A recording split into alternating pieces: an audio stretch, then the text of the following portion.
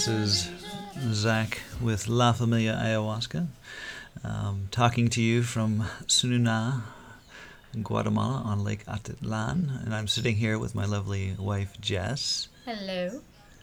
We hope everyone is doing well, and thank you for taking the time to listen to this podcast. This podcast is about the shamanic dieta. This is particularly in Peru. This is a foundational practice in the plant medicine world. Not every tradition in the Amazon uses the shamanic plant dieta as a practice. We learned recently that, particularly in Colombia, they don't necessarily use plant dietas. They may, but not as much as in Peru. Peru, it's like foundational, absolutely foundational. And so we'd done a couple of years ago. We'd done a podcast on the shamanic plant dieta, and we just feel like it's a bit out of date. And so this is an update. And we've also dieted some new plants and trees and so forth. So we want to go into that. And I guess what we're going to do is we're going to first explain to you what the hell is a shamanic plant dieta, and how does it relate to ayahuasca. But it's actually very, very, very important in the process of plant medicines in general. In fact, it's I would say on par with ayahuasca. It just has not gotten the attention that ayahuasca has. I mean, ayahuasca is very, very much a firework, light show, and transformational plant medicine, and at the same time, it is not the whole deal. So we're going to talk about what is the shamanic plant dieta, and then what the process is, and some applications and so forth. And then we're going to get into some of our recent personal experiences, because we've had some really interesting ones around the shamanic dieta.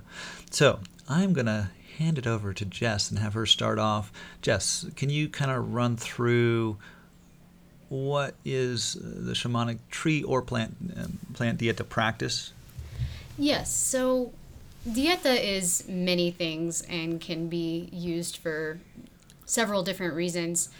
Number one, if you're studying the medicine or if you're deeply involved with work with ayahuasca, the plant or tree dieta helps you kind of put more tools in your tool belt. So not originally, but there is a way to take ayahuasca where actually the person who's coming for healing doesn't actually drink ayahuasca, but the shaman will drink ayahuasca, but it is a diagnostic tool. Mm-hmm. So it's to connect and see what kind of plant dieta does this person actually need to get the healing that they're looking for. Mm-hmm. So it's important for the shaman to have relationships with a lot of plants so that they can know what this person needs. So ayahuasca will connect you to the plants, but the other way to connect to the plants is through the dieta. So shamanically, the dieta is used to create a relationship with the plant, to cleanse the body such that the spirit of the plant can make its home within you, and you can call upon it for its medicine and its help in ceremony.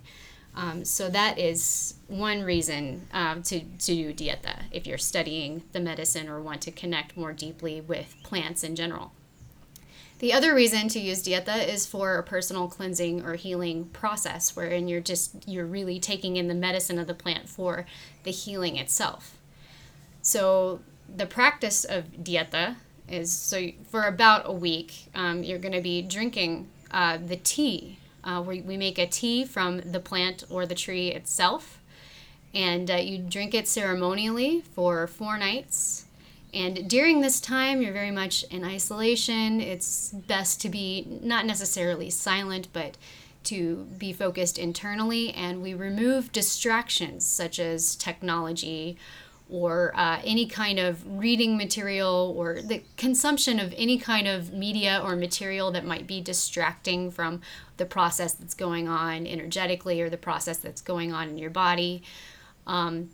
We also take out sugar, salt, oils, and the food that's eaten is very bland. We usually do an all-white shamanic diet, which is pretty much just chicken, eggs, rice, and potatoes. Yeah, and sometimes some fish. Greens and fish. Yeah, yes, sometimes fish. some greens. And if I may interject Yeah. here, every lineage and even shamans within each lineage will have different rules around the shamanic dieta. I think the big thing to realize or focus on is that in general it is a stepping back from society, removing as many distractions as possible. That is other people, that is entertainment, and food is oftentimes entertainment. And at the same time, it's a great time to bring in practices like meditation, or if you're wanting to study, say you want to bring in a bunch of books about Buddhism or meditation or other spiritual paths, great time to do that, because it's in alignment with this, doing purification, internal work, and that sort of thing. But everybody's going to have, like our rules around food are no salt, no sugar, no spices, really bland, and no fruit, but we'll put in some greens. I know other people who I respect greatly who have a very high fruit content dieta. So it's everyone's going to be different. And so to run down the rules on the dieta. During the dieta, we have no salt, no sugar, no processed foods at all. Oils, the only one that kind of can slide is a little bit of coconut oil. You do get a bit of fat from eating chicken, and it's got to be freshwater fish if you're eating fish. Potatoes, rice, so it's all pretty much white except for the leafy greens. And no touching of anyone else. It is okay to do. We do dieta as part of retreats, so there are other people around. But it's suggested that if you're on dieta during one of our retreats, that you spend more time alone and so forth. But you're definitely not allowed to go outside the retreat space area. It's great to do it solo once one learns how to do it solo. Yes. But that's not always the optimal situation. And so no touching, and the length of a dieta for our lineage specifically, minimum of 5 days and up to probably 12 days. Some traditions go much longer, like 30 days. I've even heard of 6 months. 6 months a year. But again, there are different rules. Those 6 months a year dietas tend to be a situation where the person doing the dieta is able to go out into the world and do their normal thing. And I have a sneaking suspicion, and I don't know because it's not part of our lineage, but I think that type of dieta, that longer dieta, where you're still doing your daily stuff, is designed for jungle village life. And so it makes it tough when like a Westerner decides to go home and do this sort of dieta, because when you're in dieta, your energetic body and emotional body is wide open. And so that's why we're in our lineage, we keep you close at hand. We don't let you go out wandering around into the public, because your energetic body is super open. If you run into somebody with just malintention or funkiness, it'll hit a little much harder than if you weren't on the shamanic dieta. So that gives you some idea on the rules during the dieta. Jess, can we talk a little bit about there are restrictions post dieta? And again, this is going to be different for every lineage, but this is our rundown. Yes. So for us, one of the more interesting and shocking restrictions after dieta is that there is no pork for 6 months. Yeah. Preferably forever. Yeah. No more pork ever. Zach's teacher says this is because pork or pigs have the soul of the devil. Who knows exactly why, but there's restrictions on pork, and from our experience, it's obvious if you accidentally eat pork, it can make you pretty nauseous, and it's interesting. I guess it just has an energetic signature that isn't in alignment. Also, there's no drinking afterwards. Well, yeah, you don't want to, for 30 days, you don't want to get intoxicated because these restrictions are designed to keep the medicine, the work going. And so the more you do, the bigger the effects and the longer the effects, the longer the tail, so to speak. Yes. So also no sex for 15 to 30 days. And our recommendation is that you choose one of those and stick with it. Yeah. And again, the same thing. Like if you go for 30, that's better than the 15 because it's building, the medicine's working and it's actually building energy in your energetic body. And so when we have sex, it's a commingling of energies, and it's really someone's being entered and someone's entering, and you can't get much closer than that. And then there are fluids exchanged, and so that is a huge energetic exchange. So we want to keep.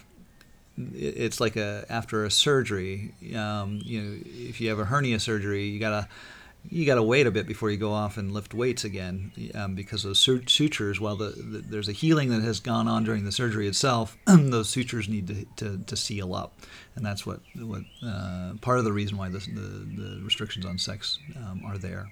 Mm-hmm. And also no other plant teachers or plant medicines besides ayahuasca for another 30 days. The exception to that, so ayahuasca is perfectly fine, and then also mapacho or jungle tobacco is okay. Hape is okay. Yeah. Because tobacco is a cleanser and also a connector. So tobacco will connect you with other plants, so that's completely in alignment with the dieta as well. Yeah, which in ayahuasca, frankly, is another connector yes. plant. So that's kind of the outline of the rules and regulations and what the time frame will look like around dieta as it relates to. Let's talk a little bit before we get into the dieta experience itself. Let's talk about what it looks like when we commingle dieta with ayahuasca versus solo. There are advantages and disadvantages to both. Let's start with let's do a discrete shamanic plant or tree dieta. This means that one does not take any ayahuasca during the dieta at all. They're just working with this tree or plant that they're doing the shamanic dieta with. What are some advantages to that? Well, I really like doing the dieta separate, actually. It makes it easier, I feel, to connect with the plant or trees exclusively and really get a very clear idea of what their medicine is and what they're doing within your body, really getting to know the spirits. And it's just easier to focus on the dieta itself. When you have a lot of ceremonies going on, it can be very taxing and exhausting. And there are, you can have messages from ayahuasca and also messages from the plants, and you can get them muddled up. And so when you do the dieta discreetly, it's an intense time to focus and meditate and open your body and do a lot of healing and excavation. Mm-hmm. Mm-hmm. And you know exactly. It's particularly helpful if one is on the shamanic path to form that relationship one-on-one with the plant you're dieting, and have a clear understanding of what that relationship is versus mixing ayahuasca in there. Because again, you're saying it can be like, well, is this information or understanding coming from ayahuasca, or is it coming from the dieta, or the plant that I'm working with on dieta? It can be a little bit more confusing, and it's easier on the body, right? Yes, doing ceremony with the dieta is very exhausting. Yeah. Wonderful, but exhausting. Also, I wanted to mention on this point the dreams. Uh-huh.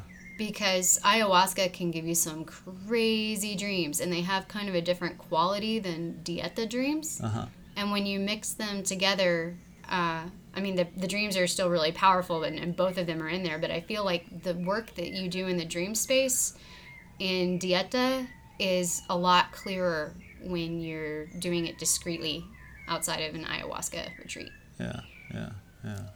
Um, cool. Well, and as you kind of answered both sides of the coin. So the doing a discrete dieta without ayahuasca, you get a much clearer connection with the plant. It's easier on the body, and then really the conversely, combining dieta, a shamanic dieta, into an ayahuasca series, say 3 or 4, 5 ceremonies, the big advantage particularly for Westerners is time, and that time converts into also money, frankly, because in our, for example, in our case, we offer the dieta as part of our ayahuasca retreats, and because it's already integrated there, we only add another $50 to cover some of the special food that is and the labor that goes into that. Whereas doing a distinct dieta, food, lodging, and all that sort of thing needs to be covered. And then if you do a ayahuasca retreat after that, that's yet another set of all the whole rigmarole of food, lodging, ceremony, So by combining them together, it really saves time and energy, or I'm sorry, time and money, and it is just harder, So that's the trade-off. One thing also is if you do a distinct dieta, and particularly with us, we are able to customize the dieta to what's going on with you, because every dieta plant or tree has has its own medicine and attributes, and we'll get into that a little bit more later. But by doing a discrete dieta separate from an ayahuasca ceremony series or a retreat, we can kind of customize that with you. Whereas when we integrate it into the ayahuasca retreat, everybody's going to be dieting the same tree or plant. For reasons we want to keep the energy and the process going very consistently throughout the group.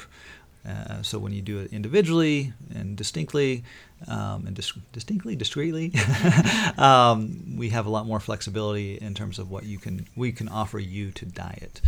So let's talk about, people are I think are quite confused, mystified as to why would you diet if you don't get the visions and and what is the process like. I think we like to say that a dieta is a lot like a really long ceremony, ayahuasca ceremony, with slow motion. Why don't you take a shot at explaining the process and what the experience is like?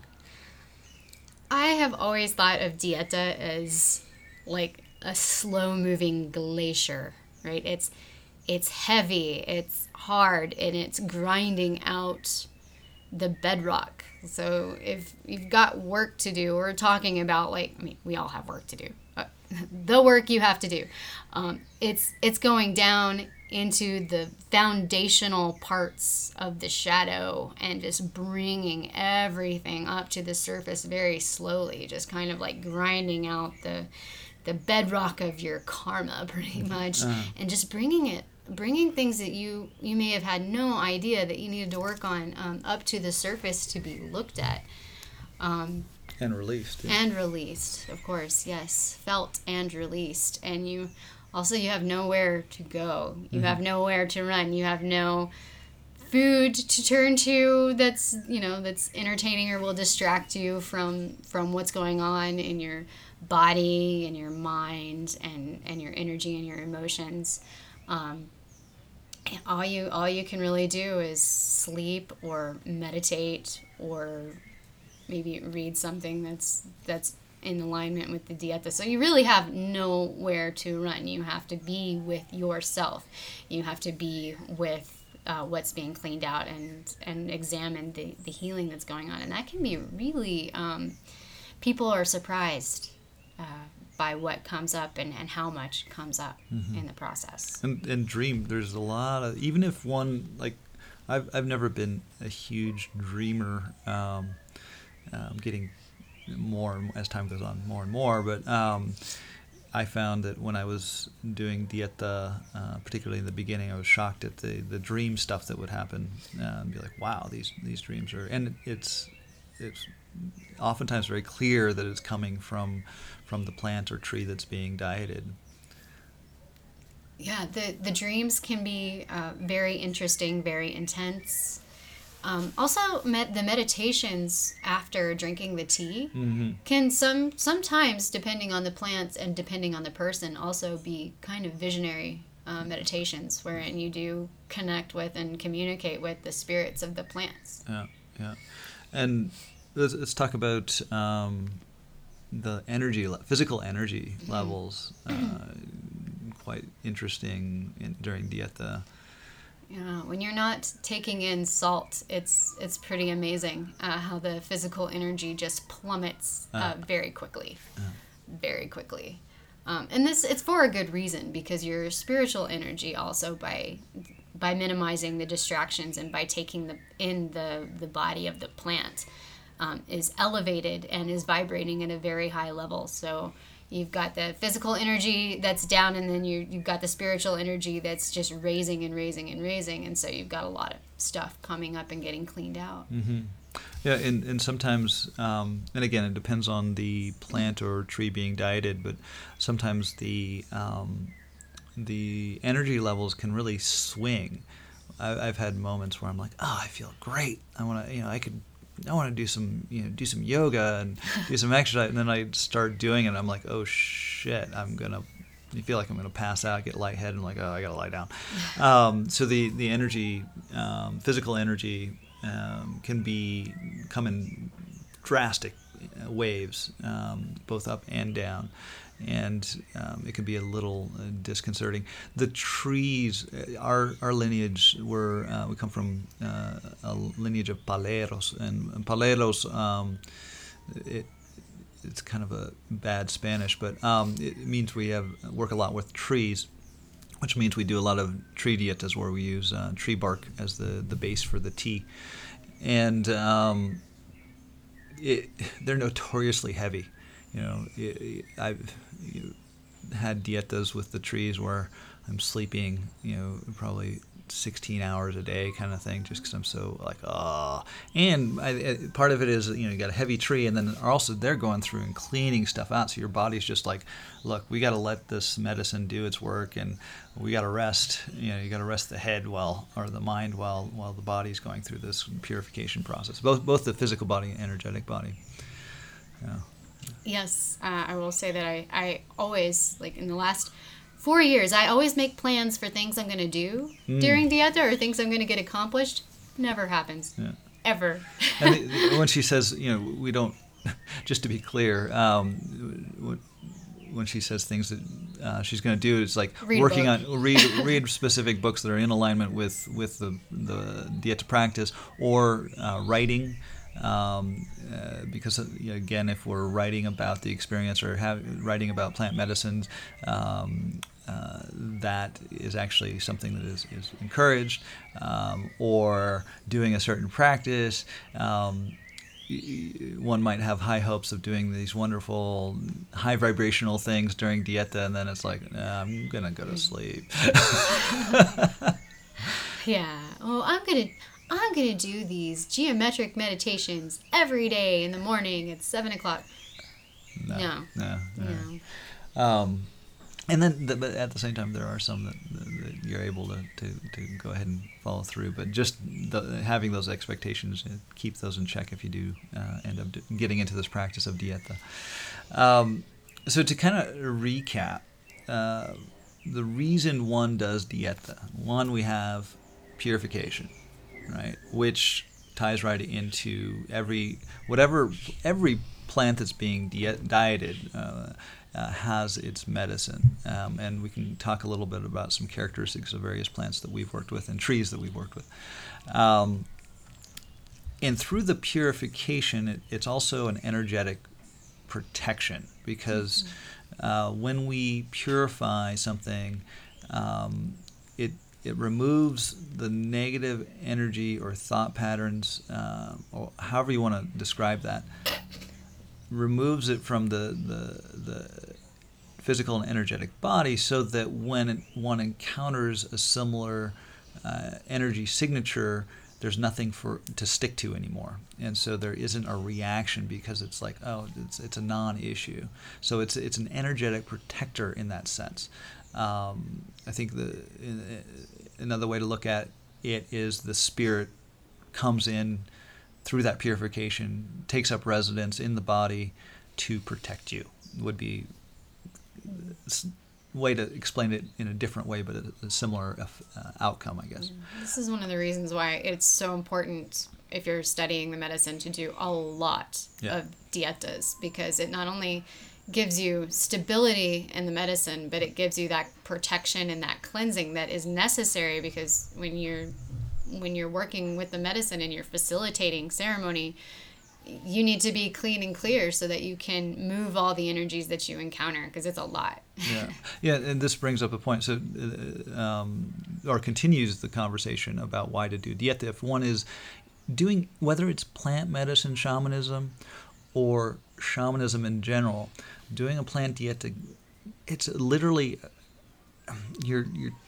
it's a grounding. It's a cleansing, purification, and it's a grounding, and particularly as it relates to ayahuasca ceremonies, ayahuasca is ungrounding, and so if one only works with ayahuasca, one only has the tool of ayahuasca, and they have to on their own manage that ungroundedness of ayahuasca, whereas the dieta, bringing in relationship with the trees and plants, that roots one down to the ground and allows a lot more tools in the tool belt, or you could say spirit allies. We're essentially forming a relationship through dieta to these plants and trees to be allies that we can call upon during whatever ceremony we're working with, or during our life, if you will. The dieta is also, through that relationship, you become a delivery mechanism for the medicine of that tree or plant. It's also worth noting that you can diet. Like I've dieted the same tree and plants over and over and over again, and that's good, because you're just forming a stronger and stronger relationship. And the spirits of these trees and plants, they're just like people. I would say spirits in general are just like people. You got good ones, you got bad ones, and they just don't happen to have bodies when they're in their spirit form. And just like people, we're going to make friends and have stronger relationships with some people than we do with other people, and those relationships are going to shift and change throughout one's life. So for the longest time, I've had a very, very strong relationship with this tree called Ayauma. Ayauma is kind of like we're buds, and then for a long time I was really tight with Kumaseba, which is another tree, but that Kumaseba seemed to fade to the background, and then Ramo Cosby came in. Ramo Cosby is another tree, really strong, and currently having a solid relationship with Ramo Cosby. Redwood, for a long time for me, we were really tight, and now she's kind of faded to the background. So it is truly an interesting relationship, and we don't as humans, we don't I guess we could control it to a certain extent by dieting that plant over and over again, or tree over and over again. But a lot of time, from an energetic standpoint, it's the tree or the plant that kind of chooses the dieter or dietero as to how to align with them. So that kind of explains the process of the dieta, and also the reasons for doing the dieta. Let's dive into some of the dieta. The shamanic dieta is a practice that we have taken from the jungle and applied to North American trees. And we've also started doing some dietas with trees and plants here in Guatemala. And let's talk about, Jess, why don't you tell us about some aspects of some of your close relationships with some of the trees and plants you've dieted? Sure. The ones that I am really close to right now are La Puna Blanca is a big one for me. I'm also very close with cedar, and also Pando. Okay, so beginning with La Puna Blanca, she is a jungle tree, and for me, she was all about creating space and expanding the energetic body, and also is associated with white magic, and just the feeling of that tree. It's usually the one I call first in the very beginning of ceremony, when we sort of create a perimeter of trees, and she's talking about ayahuasca ceremony. Yes. She just sort of comes in and expands everything, and just feels very energetic. Cedar for me is all about relaxation and surrender, and also the witness aspect of the mind can help bring that in. And then Pondo's a special one.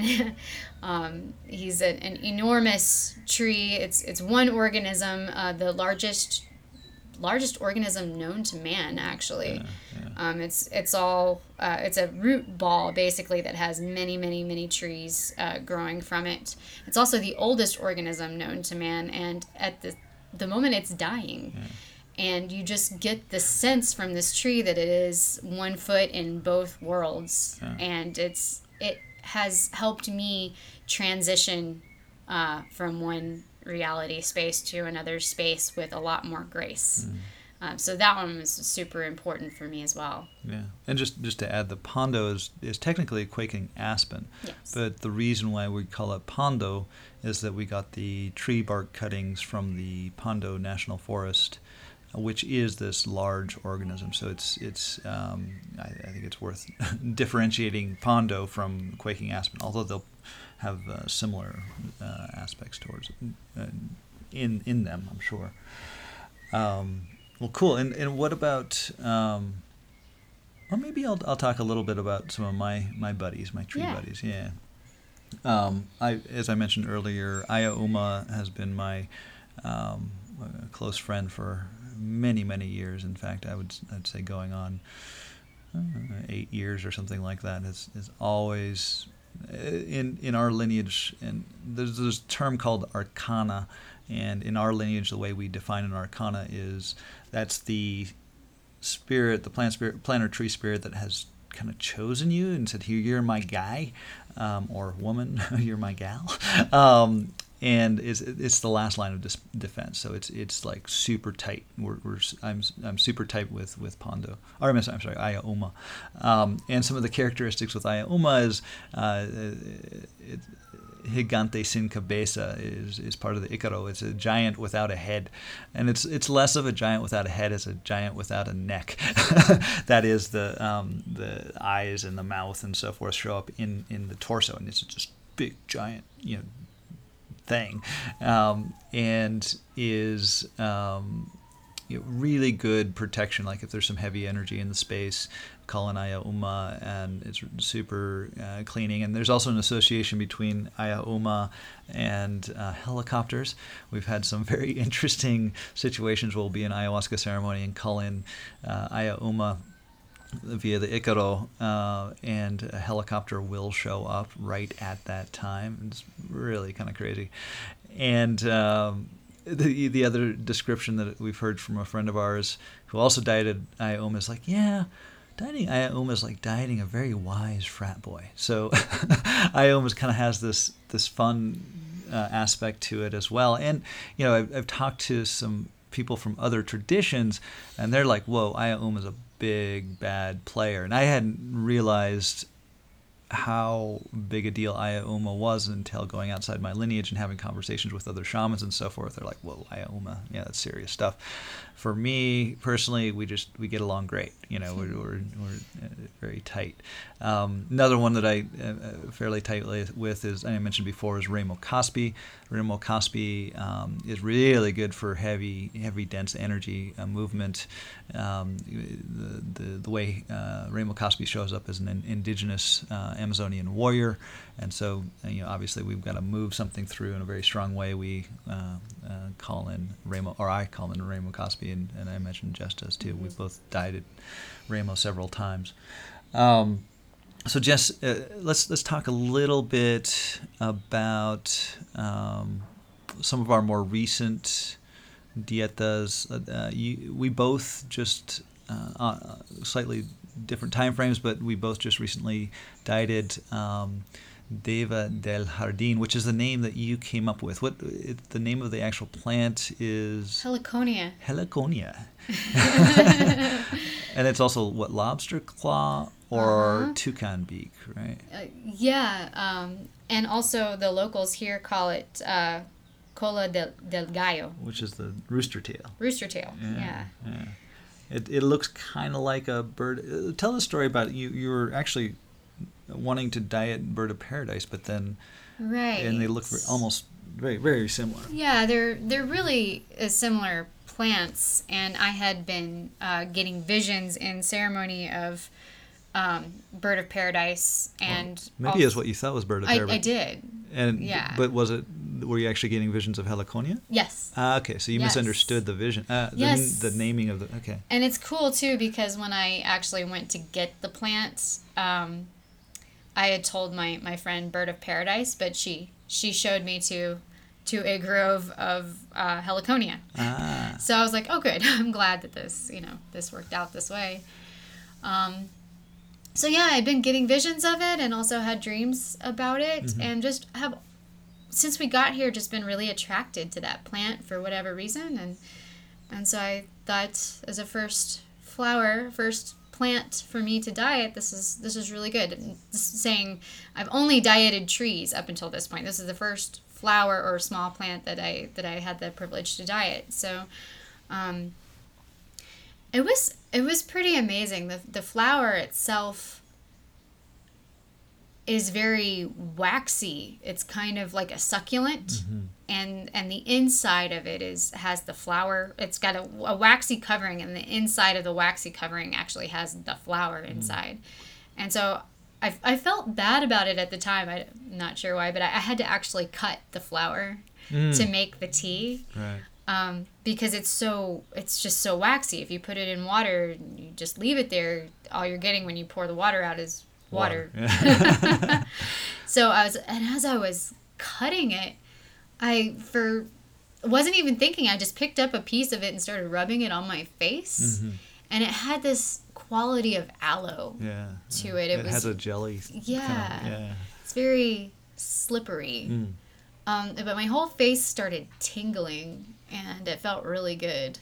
And I experienced a skin softening and brightening from not just putting it on my face, but from the dieta itself, because I only did that one particular time. I also, so the plant told me at some point that it wanted to be called Deva del Jardín, which kind of means like little garden goddess. And the information that I got from the plant was that its presence in a garden encourages other plants to grow. Mm-hmm. And that it energetically removes obstacles for the plants themselves to grow. Mm-hmm. So I felt that happened a lot to me within the Dieta as well, that I was having obstacles to my growth and progression, and, you know, effulgence removed. I mean, the plant is prolific. Like, it will just flower and flower and flower, and it kind of like the stem of it bends over and it just opens and opens and opens and creates more and more of these waxy coverings with flowers on it. And it's just, the way that I think of it is just effulgent, abundant, and also beautiful.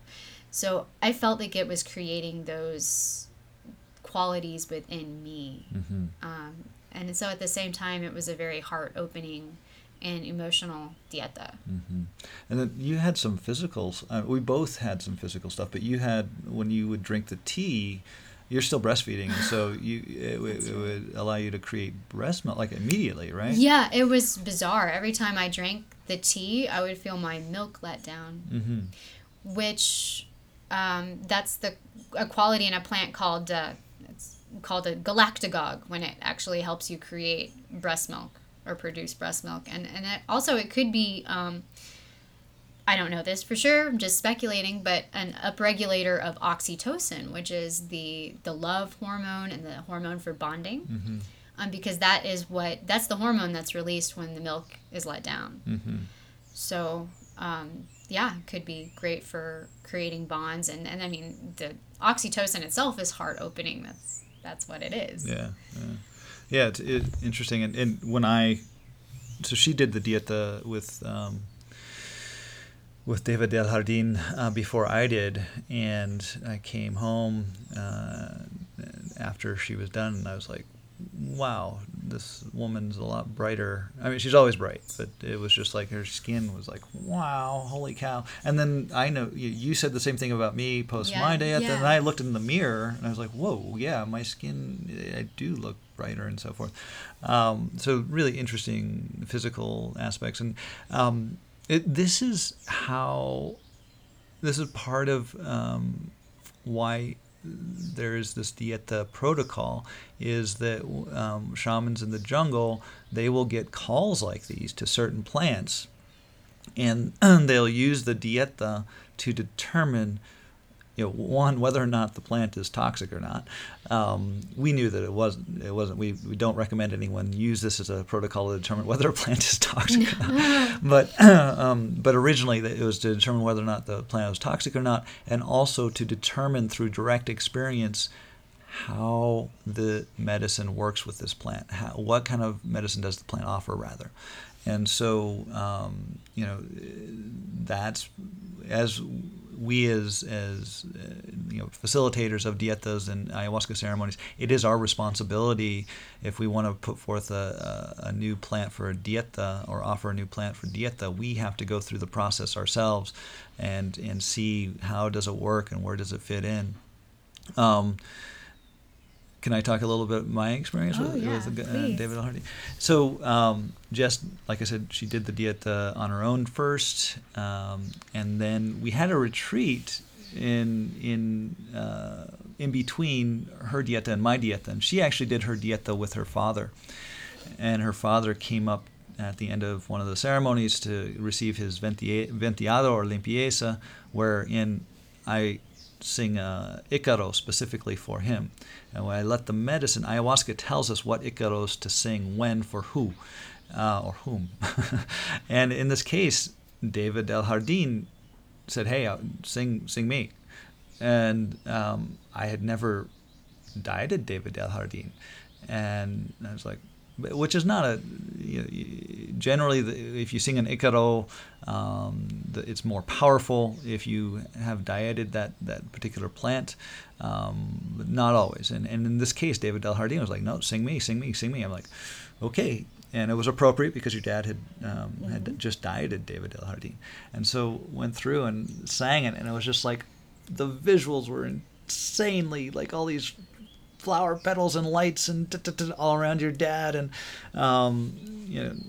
the way the melody came out was just beautiful. I was like, whoa. Because oftentimes, some of you may have heard on other podcasts, the medicine comes through us and then goes out our mouths and is delivered via the ikaro to the person receiving the ikaro, or the people receiving the ikaro in the group. And we oftentimes have stuff come on, melodies and tones and voices come out of our mouths that we're like, whoa, where did that come from? And oftentimes it's very cool. And that was a similar experience with David Del Jardin when I sang that Ikaro. And so I was like, yeah, I got to go diet this plant or flower. And almost immediately after that retreat, went into Dieta with David Del Jardin. And I found it to be exceptionally clarifying, heart-opening, clarifying. And you brought up that whole removing obstacles to growth. And during this particular dieta that I was doing it completely solo. And I was able to do a lot of meditation practices like throughout. I was pretty much all I was doing all day. And I couldn't believe the progress that was made both emotionally and also through the meditations and so forth. It was just like clear, and I got a lot of clarity around stuff in big questions in life, and around some spiritual paths that I've been studying, and I was just like, wow, this is really, really cool. I didn't have the breast milk let down like you did, but yeah, I mean, so this is some of the cool stuff that we get to do in exploring these plants. As far as I know, I haven't heard of anyone else having dieted Helicocea. Is that the Heliconia? Heliconia is the actual name. But there may be somebody out there who's done it, but we may be pioneers in this particular case. And we also have done cacao as a dieta, which is a huge. Jess hasn't had a chance to do it yet because she's been this recent dieta that she had with David Del Jardin was her first one in a while because she was breastfeeding our son Bodhi. Yeah, well, still breastfeeding, but he's eating so much more food, so it's okay. Yeah, exactly. And then so cacao is yet another heart opener. But it's really, really strong. I mean, and one thinks, oh, heart opener, it's going to be all lovey-dovey. And yeah, there's some of that, but then it also goes through and into the nooks and crannies and opens up that stuff, that the gunk in the heart that we just weren't aware of. And I pretty consistently during a cacao dieta, there's a really rough day where, for me personally, I was pissed at everything. Day 3. Yeah. Seems like it's everybody. Yeah, and we've seen that, but it's worth it because it's bringing that stuff to the surface to be released, and then afterwards, when the dieta ends, it all makes sense, and you've left all that funky, nasty stuff behind.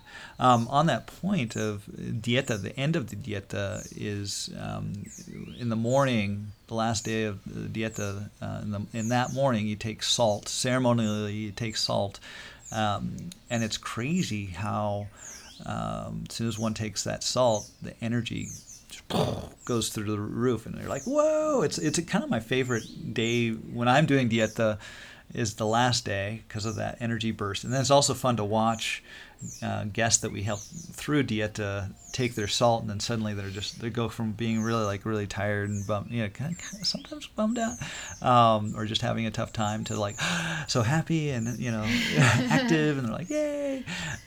It's really, really kind of cool to see. Yeah, I love to see that too, and taking salt is definitely my favorite moment. Yeah, it's when the physical energy rises up and matches the spiritual energy, which is already elevated, and it just makes the whole world bright, and you feel so clean and so beautiful, and it's amazing that you could feel so beautiful after just taking salt because you haven't used any toiletries which we forgot to mention. We forgot to mention. Yeah, that's one of the rules during dietas. It's You're not allowed to use soap except to wash your hands. You can wash your hands, and that's the only thing you can use soap for. You're not allowed to use toothpaste. You're not allowed to use deodorant, shampoo, perfume, or any kind of shaving cream or lotions. Some exceptions, like coconut oil on the skin for moisturizer. Um, but at the same time, one is encouraged to take lots of showers. The reason being is if one starts to kind of dive in energy or feel really groggy or get a headache, then you hop in the shower. It usually cleans that. What's happening is during the dieta, and also through ayahuasca too, the body is being simmered, and so all these energies that are unwanted, they're kind of being pushed to the head and to the awareness, but also it can also get kind of stuck in the head and create a headache. And so by taking a shower, it can help wash that away, literally wash that away. So we suggest that when people do dieta with us, we're like, hey, take at least 3 to 5 showers a day, as it will help with the energy and just how you feel. Because there could be some physical stuff during dieta that's not very comfortable. We already mentioned headaches, grogginess. In some extreme cases, when someone is particularly energetically, quote unquote, dirty or crossed up, there can be kind of a flu situation. And we've had some people purge just off of just by drinking tree barks, where it normally wouldn't, and it's because of stuff they have to clean out. So it can be a bit more intense than people. A lot of people are like, well, this dieta thing, I don't get it. It just doesn't make sense from a linear, logical Western perspective. Oftentimes, we'll talk to people about it, and they'll be like, and then they'll try it. And I've only 9 times out of 10, the people will be like, now I get why the dieta. Going through the experience itself, there's understanding there that just cannot. We'll do our best to explain. It's like ayahuasca. It's hard to explain until you do it. It's hard to fully understand. I think there was 1 or 2 situations, but they were particularly left brain people, where they were like, I did the dieta and I don't get it. Which is, given the context of their personalities and their views, it's like, okay, I understood, but thanks for giving it a shot. And at the same time, I'm sure the benefits were there. They just weren't aware of the subtleties and just didn't notice it. Right. Do you have anything else to share about dieta? I think we're coming to somewhat of a close. I don't think so. Okay. Yeah, and so again, we do offer dietas here at La Familia Ayahuasca. We are able to offer, if you want to do a solo dieta, we can make that happen, have your own private retreat with dieta. And then if you want to combine that with an ayahuasca retreat immediately afterwards, that's often very beneficial. The other way that we offer it is as part of an ayahuasca retreat. We integrate the two. You can find out more about that on our website, ayahuascafamily.com. In addition, if you don't know already, we have an ebook talking about, it's a free ebook talking about the ayahuasca experience, and also how to choose an ayahuasca retreat that is appropriate for you, that is right for you. Kind of going through some information.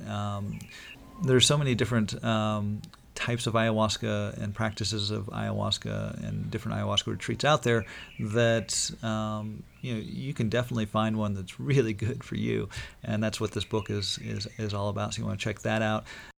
Jess is also working on an ebook as well. It's going to be a little more, I guess, esoteric in a way. It's going to be about sound healing and Icaros, bringing together, because Icaros are the sound healing of ayahuasca ceremony, and then sound healing is yet another angle that we're actually bringing into our ayahuasca ceremonies. Mm-hmm. And maybe you want to talk about what you're thinking you're going to do there a bit with that ebook? Sure. I just want to talk about how Icaros actually influence one's experience of ayahuasca, and sort of a little bit of the sound healing technology, because that's what it is, like how it works, what it is, what it does to your body and to your experience, specifically during an ayahuasca ceremony. Yeah. And then also, are you going to talk about things like gong, singing bowls? Because we use both gong and singing bowls in and tuning forks we use in our ceremonies as well. And then are you going to bring in some information about some of the background around sound healing, the Egyptians and the Tibetans and that sort of thing? Yes. Yeah, okay. Yeah. All of that. So it's going to be a very, very cool little maybe even big ebook that you're going to be done with that by 2020. Yeah. Because it's a pretty significant research. It's a big topic. Big topic. So look forward to that. And if you subscribe to our subscribe and get our ebook, that first ebook for free, you will get an update as to when that next ebook comes out. You'll also get updates around podcasts and other blog posts and so forth.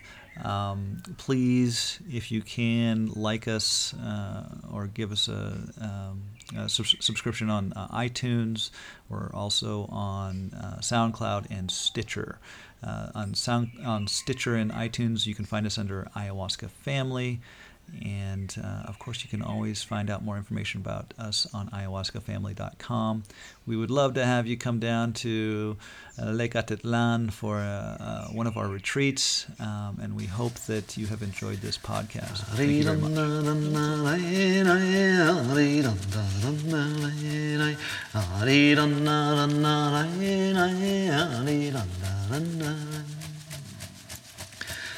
Cielo, ayahuasca, leta monte, tronco y cito. Cielo, ayahuasca, leta monte, tronco y cito. Monte, cogotito, la zeta, mio lolo, rija, de barbella, pura medicina.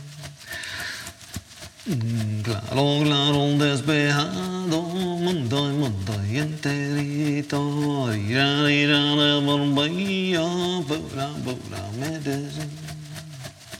Limpia cuerpoicito, limpia un goinito, limpia santitito, limpia un goinito. Poderosa medicina, poderoso Icare, poderosa medicina, poderoso Icare. Bola monge, todo malo pensamiento, todo crecimiento, ariranda,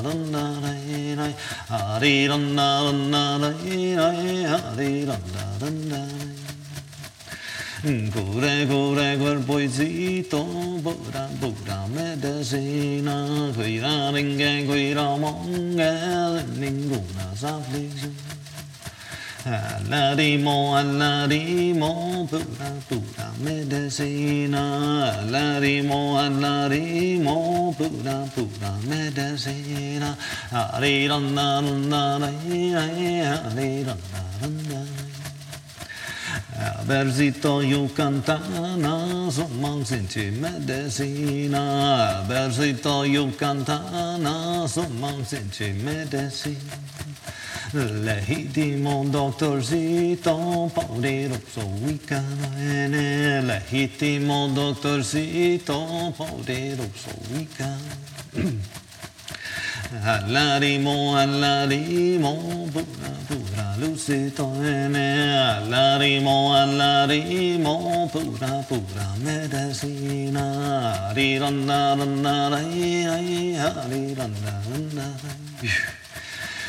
Cuerpoicito cunayares, ninguna aflicciones, rico y calore, mesacita cunayare,